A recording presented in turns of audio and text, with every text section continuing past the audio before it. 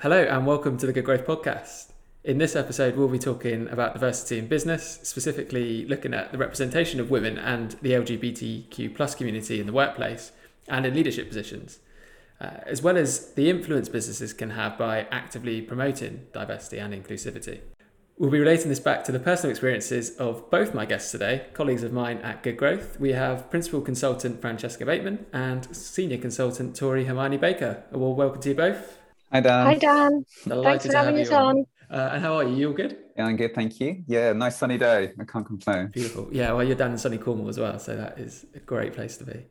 Tori, I want to start, if you can, by just giving us a sort of an overview about who you are yourself and your career to date. Great, thanks, Dan. So a bit of background who I am. I'm a big part of the LGBTQ plus spectrum. I'm an openly transgendered gay woman, which is quite a mix and sometimes not always completely understood in terms of me being both transgendered and gay, which it's caused some issues. We'll talk about some of those as we go through. I've been knocking around in digital for about 22 years now. Started as a professional musician, ended up into mobile content and then into a raft of product roles, project management roles, content roles. I've gone from the advertising and marketing industry, where I spent probably about 10 to 15 years of my early career, into some big kind of high profile roles in product, leading WPP globally with 10th Avenue, and then into Parliament as the Director of Digital Transformation for just under 2.5 years. Took a sabbatical, which has brought me to my current career at Good Growth. And I'm bringing a wealth of diversity and experience, as well as my diversity as an individual. So how would then you define an employer or a business that is diverse and inclusive from your perspective? Of course, yeah. It's I guess I can go back to the terminology really. Like a diverse, inclusive workplace is not only one that represents workers from different backgrounds. And when I mean different backgrounds, I mean all different backgrounds. I mean, we're all diverse in some different ways, and it's all about life experience. Our life experience shapes us, but it's also one that kind of provides the support that they need to help them perform their best. So it's all around creating a workspace where every employee, I guess, feels safe, feels accepted. And those things are essential for a successful business. When you are able to be your true self and be and not be restricted by any kind of forms of biases or controls, or it's when you're at your most creative and your ability to kind of do your best work, your best thinking. I was always a creative thinker, but being able to be myself is not only taking me to another level, it's taking my work to another level, the kind of projects that I work on.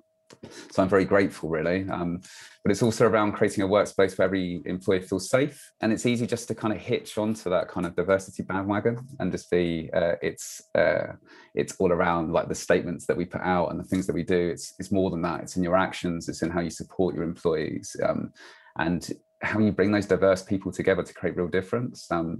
It's big things, really.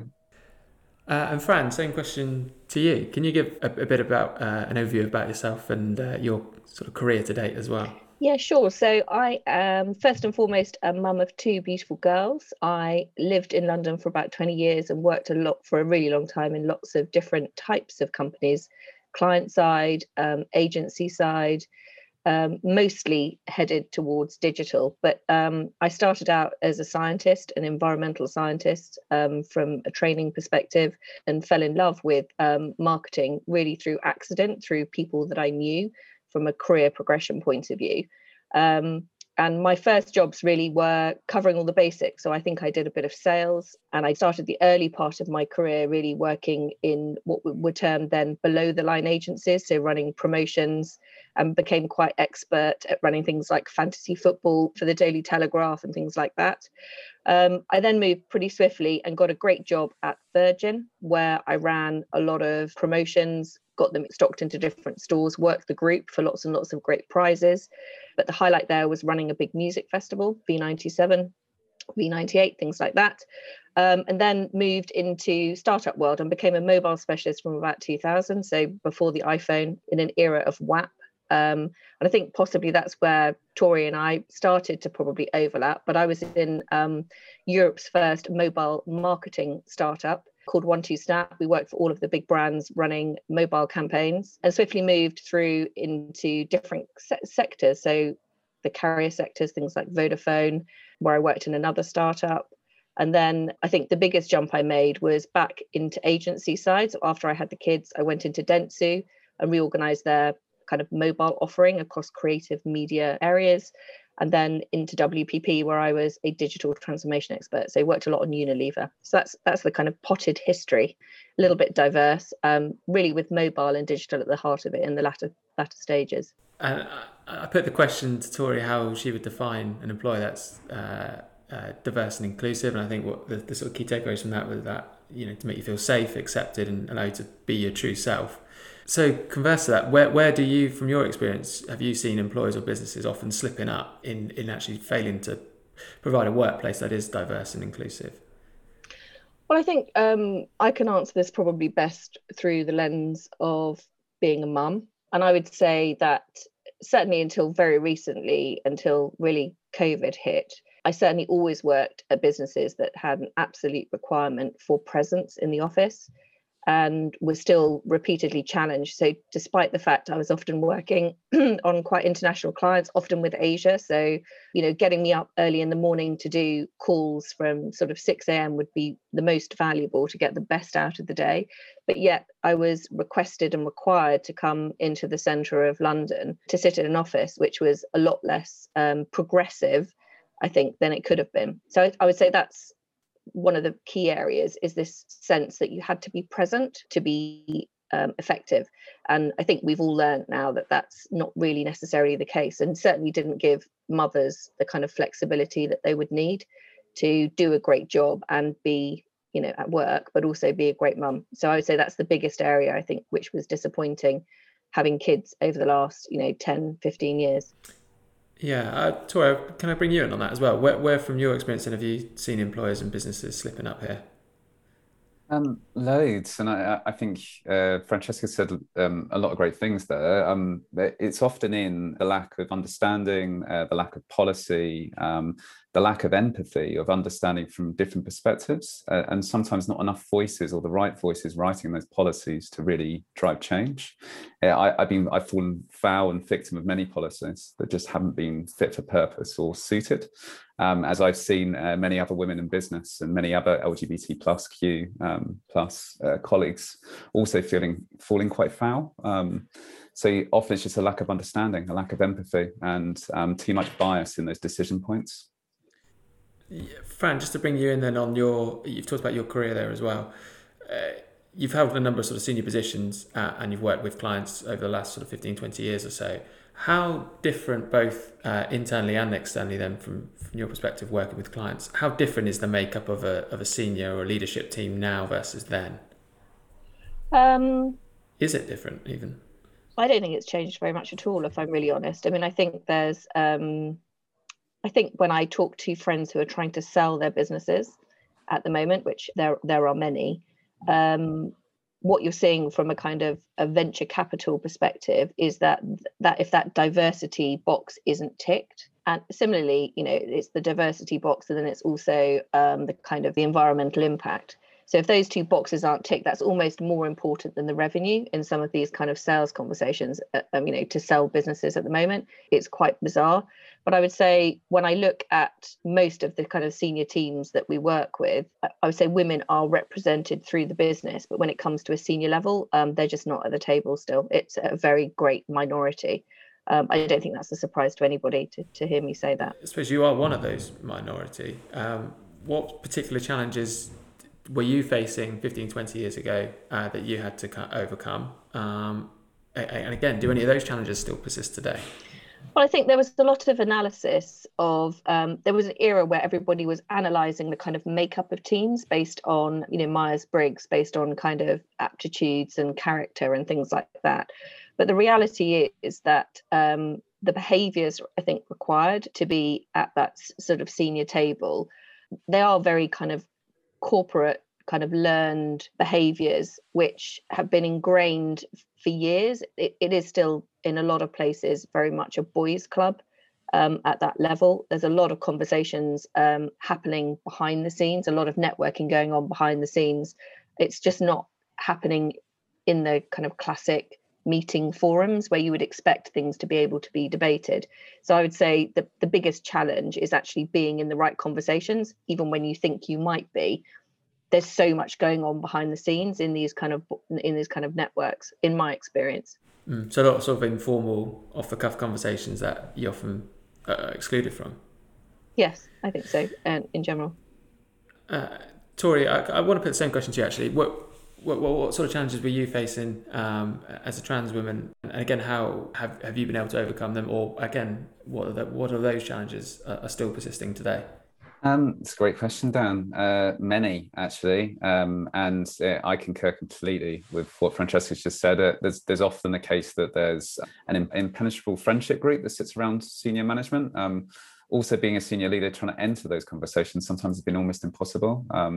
But to talk about some of the main challenges, I've been one of the first to step on many boards, and what I mean there, from one of the first to take those steps into some of those environments, and often those boards weren't fit for purpose and they've broken below me.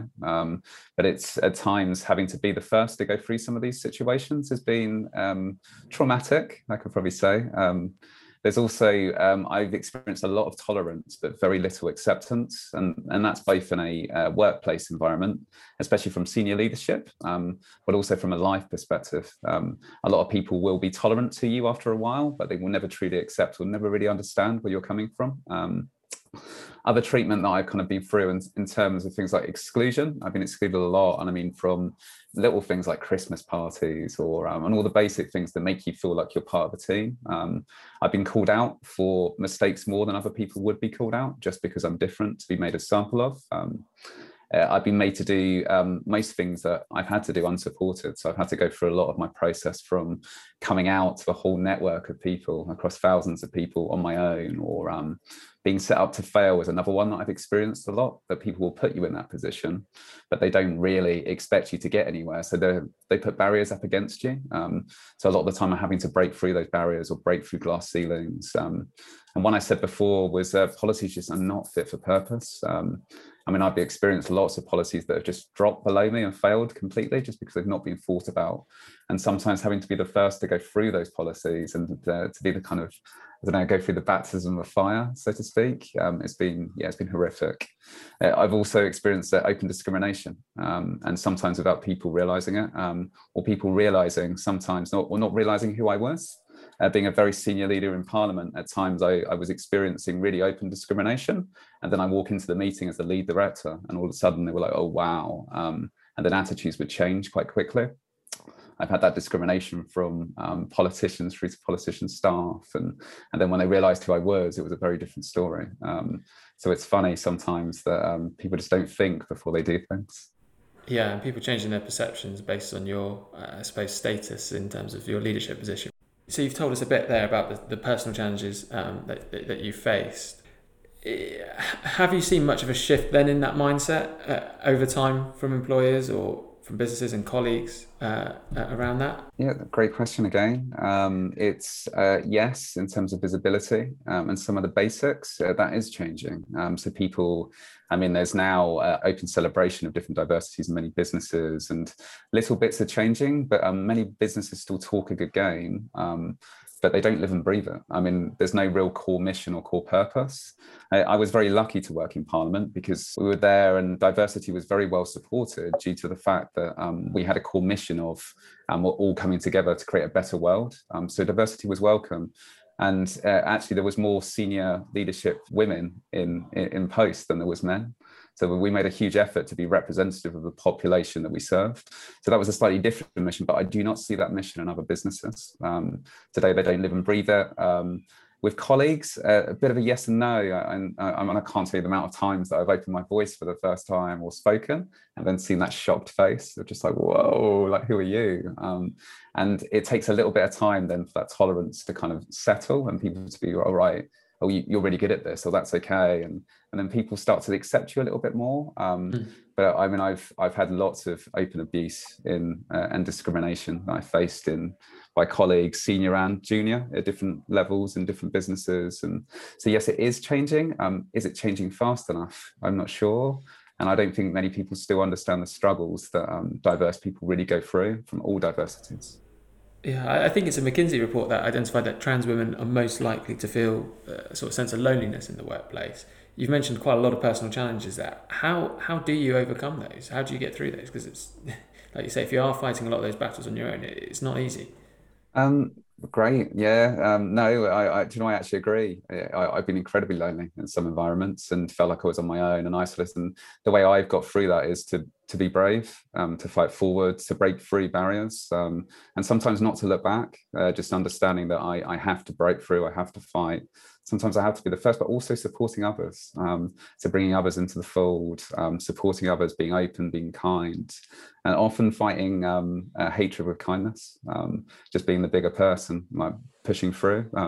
And to be honest, it has been hard, but it doesn't mean it's not unachievable. You've both worked together before, prior to Good Growth. Francesca, firstly to you, what stood out for you when observing Tori in the workplace and making sure her voice was heard as loud as any others in the workplace? What have you noticed about what Tori does so well? And I'm going to put the same question to you, Tori, in a moment. Okay, so I think from my point of view with Tori, she's the most incredibly well-prepared person that you could walk into a meeting with. So she will have thought through everything, so that under no circumstances is there very much that could be challenged about the facts that she's about to deliver. They are, very well thought through and very carefully presented, as you're seeing today. So from my point of view, I think really Tori's power is really ensuring that she's got all of the basics right every time. So she's always presents with great kind of certainty with the information that she has. And I think that's been really powerful for her, just being such an authority, really. And I'd say one other point I would actually add also is that she's super focused in terms of how she delivers things and how she works with others, to do that with kind of empathy and consideration as well.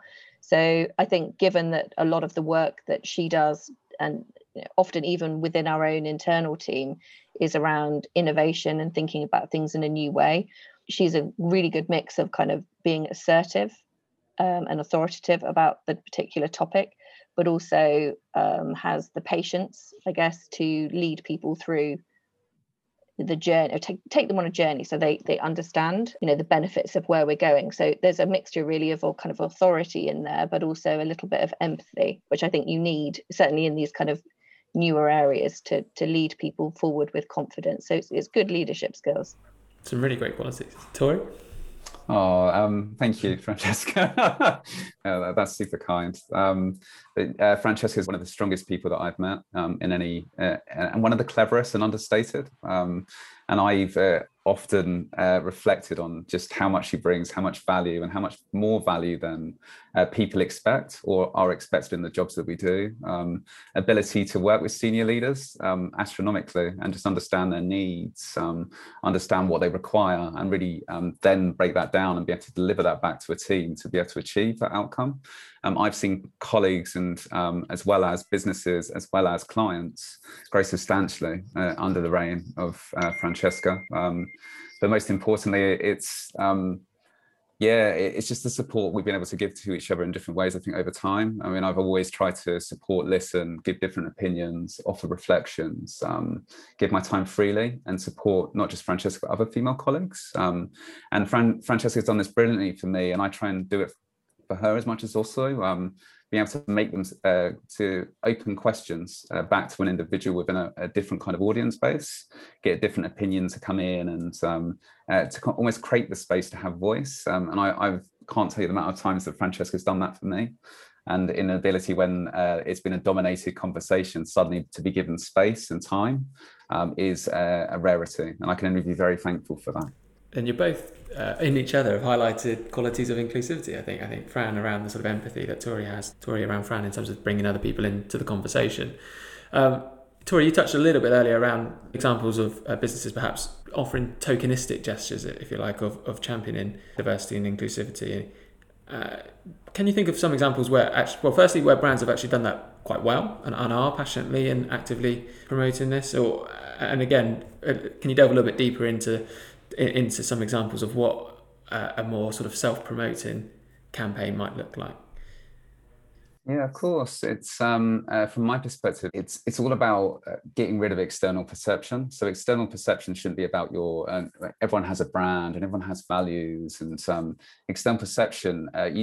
It should really come from internal, almost emanation, like it being so good internal that it comes out of you. That you actually live and breathe the nouns. You turn those two adjectives into actions. And that perception then becomes about everything that you are versus a kind of a brand perception and I don't know, taking a logo and changing a logo once a year through to using products to kind of gain the pink dollar or looking at ways to shortcut things to make yourself look good. But the reality, when you start to lift away the kind of what's really there, there's nothing much there behind. And actually some of those organizations that do those things treat their employees incredibly poorly. I can give you a really good example and I can give you just some bad ones, I think. One of my favorite examples is actually Sainsbury's, and I don't mind talking about this one openly. I was openly abused in one of their stores by one of their staff over 10 years ago, and actually wrote to them actually just to go, this is unacceptable for anyone. And actually the lady that had actually abused me was actually very diverse herself and just didn't quite get it. But I had a really serious response from the CEO, but over that time, and he came back with a very apologetic letter, we talked through the problem and we kind of lifted the lid on it a little bit. I think that actually helped them start to think about where they were going as a brand, what they required. Now 10 years on, I see them as a wonderfully evolved environment that not only embraces LGBT in different colors, and it's really healthy for their employees. I see a very diverse now understanding and a very diverse team all around them. Now I enter those stores and I feel welcome all of the time. I feel included. I feel treated well. I mean, the colors are everywhere every year, those kind of things. And actually going from where they were 10 years ago and going on that journey themselves and going through this kind of long thing, that they come out as a really positive brand that actually emanates from internal outwards into acceptance. And that's a very strong position. And as an employee of business or as a brand, they're all the things that I would want to be. A brand that lives their values, a brand that turns those nouns into actions, that they're no longer like a description of what they do. They are what they do. I think that's fundamentally important. From the bad one, I don't think I should name too many names, but there's so many out there. The Pride logos and the colours every year, it's been boiling my blood for over a decade.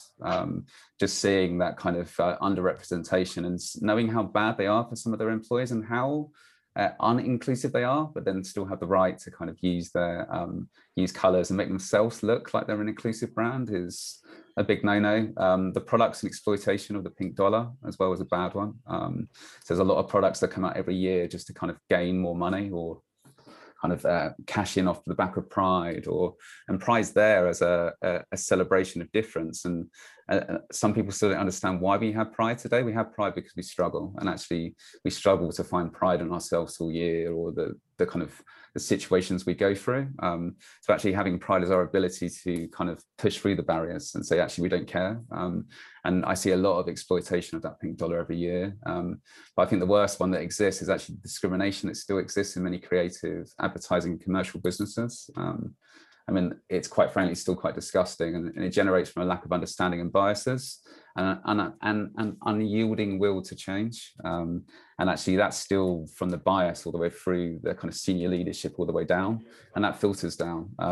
So I think there's still so many bad companies out there today, Dan, and so much change that's still required. Yeah, it's simply, I mean, you're defined by the action you take beyond just, like you say, slapping a logo on. What action are you taking behind that? And as you point out there's a lot that have a lot of inward facing problems themselves. Francesca, bringing this back to the business, and how can actually having a diverse workspace and leadership group benefit employers in their decision making? There's a lot of advantages to having a diverse workplace for the employer.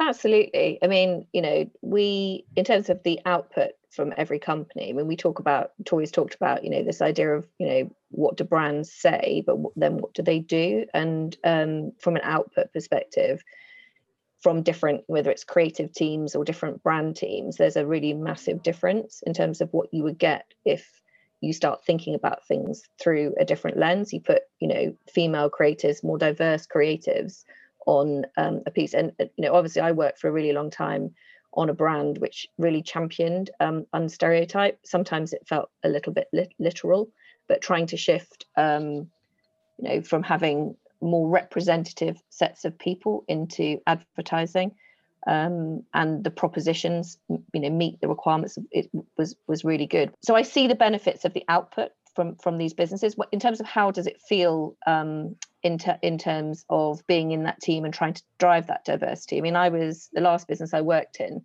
suddenly popped up. I mean, I'm an older woman. They suddenly popped up with a menopause policy, which was, and I said, well, what does this actually mean? And they said, well, you could renegotiate your contract. And I thought, well, that's good. You could, work from home more. You could, and they talked through all of the different symptoms that menopause could have. So, your inability to concentrate as well, for example. So if you went to your manager and said, I think I'm a woman of, who might be going through menopause at the moment, I'm going to have a load of challenges possibly coming my way, you could start to actually fundamentally change your way of working. In terms of what that changed, in terms of what there was in the office, they said, well, we could give you a fan, which I thought was good, just to keep you a bit cooler, which made me giggle. But so there are, by having women who are driving these sorts of policies, I mean, I don't mean to make this sound trite, because it's a significant problem for lots and lots of women in workplaces. Sleeping badly, a whole host of different scenarios coming off the back of those symptoms. So it's really important to actually do something about it. It's great to sort of, as Tori says, have a policy. Anyone can have a policy, but actually to translate that into actions, I think, can make a really significant difference to the people who work in these sorts of environments. So I would say having a more diverse, set of people championing, but be it the output or the way your internally, employees are actually feeling, working in the business is really important. And we shouldn't forget age diversity. It's a massive issue in the creative marketing industry. Neurodiversity, when you're starting to work in different types of teams, different people with different types of strengths and weaknesses in different areas. How do we bring that in? And then good old class diversity, because, believe it or not, it's super easy to get in if you're recommended into lots of these interesting environments to work in. But if you don't have those connections, just how do you break through? So I think, the age and the neuro and the class stuff is really, really interesting as well. And I think there's a lot more we could do to bring people through and, help them qualify and help them gain the confidence, really, as just the first step in their career. I think all businesses should have a little bit more of a focus on that. That's a really good answer. Thank you, Fran. So I just want to finish. A lot of what you've both said will resonate with a number of our listeners. Francesca, to you first. What advice would you give to anyone who may feel they might not be able to fulfill their potential in the workplace because of their gender, their age, their race or ethnicity? Well, I'd say in theory, that's nonsense. But the reality is that if you find yourself in an environment where you can't fulfill your potential, the right thing to do is to move. I think it's really difficult for one individual to, especially in the early stages of their career, to really kind of fight against a system. So there are, I would say, hopefully plenty of places out there that could give you a much better opportunity. So I would say, move on. If you can't get the consensus and the support from the business, and you recognise that, be brave and try something different. Tori, would you like to build on that? Yeah, of course, loads. And just to kind of reiterate on something Francesca said, the importance of all diversities is really key. So all the different things that make all of us are. I'm working class. I come from poverty.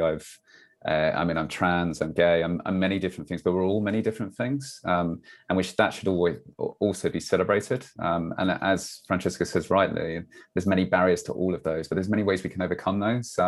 My biggest one is do not be scared, and keep smashing through glass ceilings. There are always going to be some that will be put in your way, and don't be scared just to go through them. And as Francesca says, once you've gone through them, keep going, and actually don't be scared to move on if that's what's required. Be willing to grit those teeth and work work hard is my second one. Now, I am constantly promoted or have been in all the different positions I've been in, not because of my diversity, but because of my work ethic, because of my quality of my skills.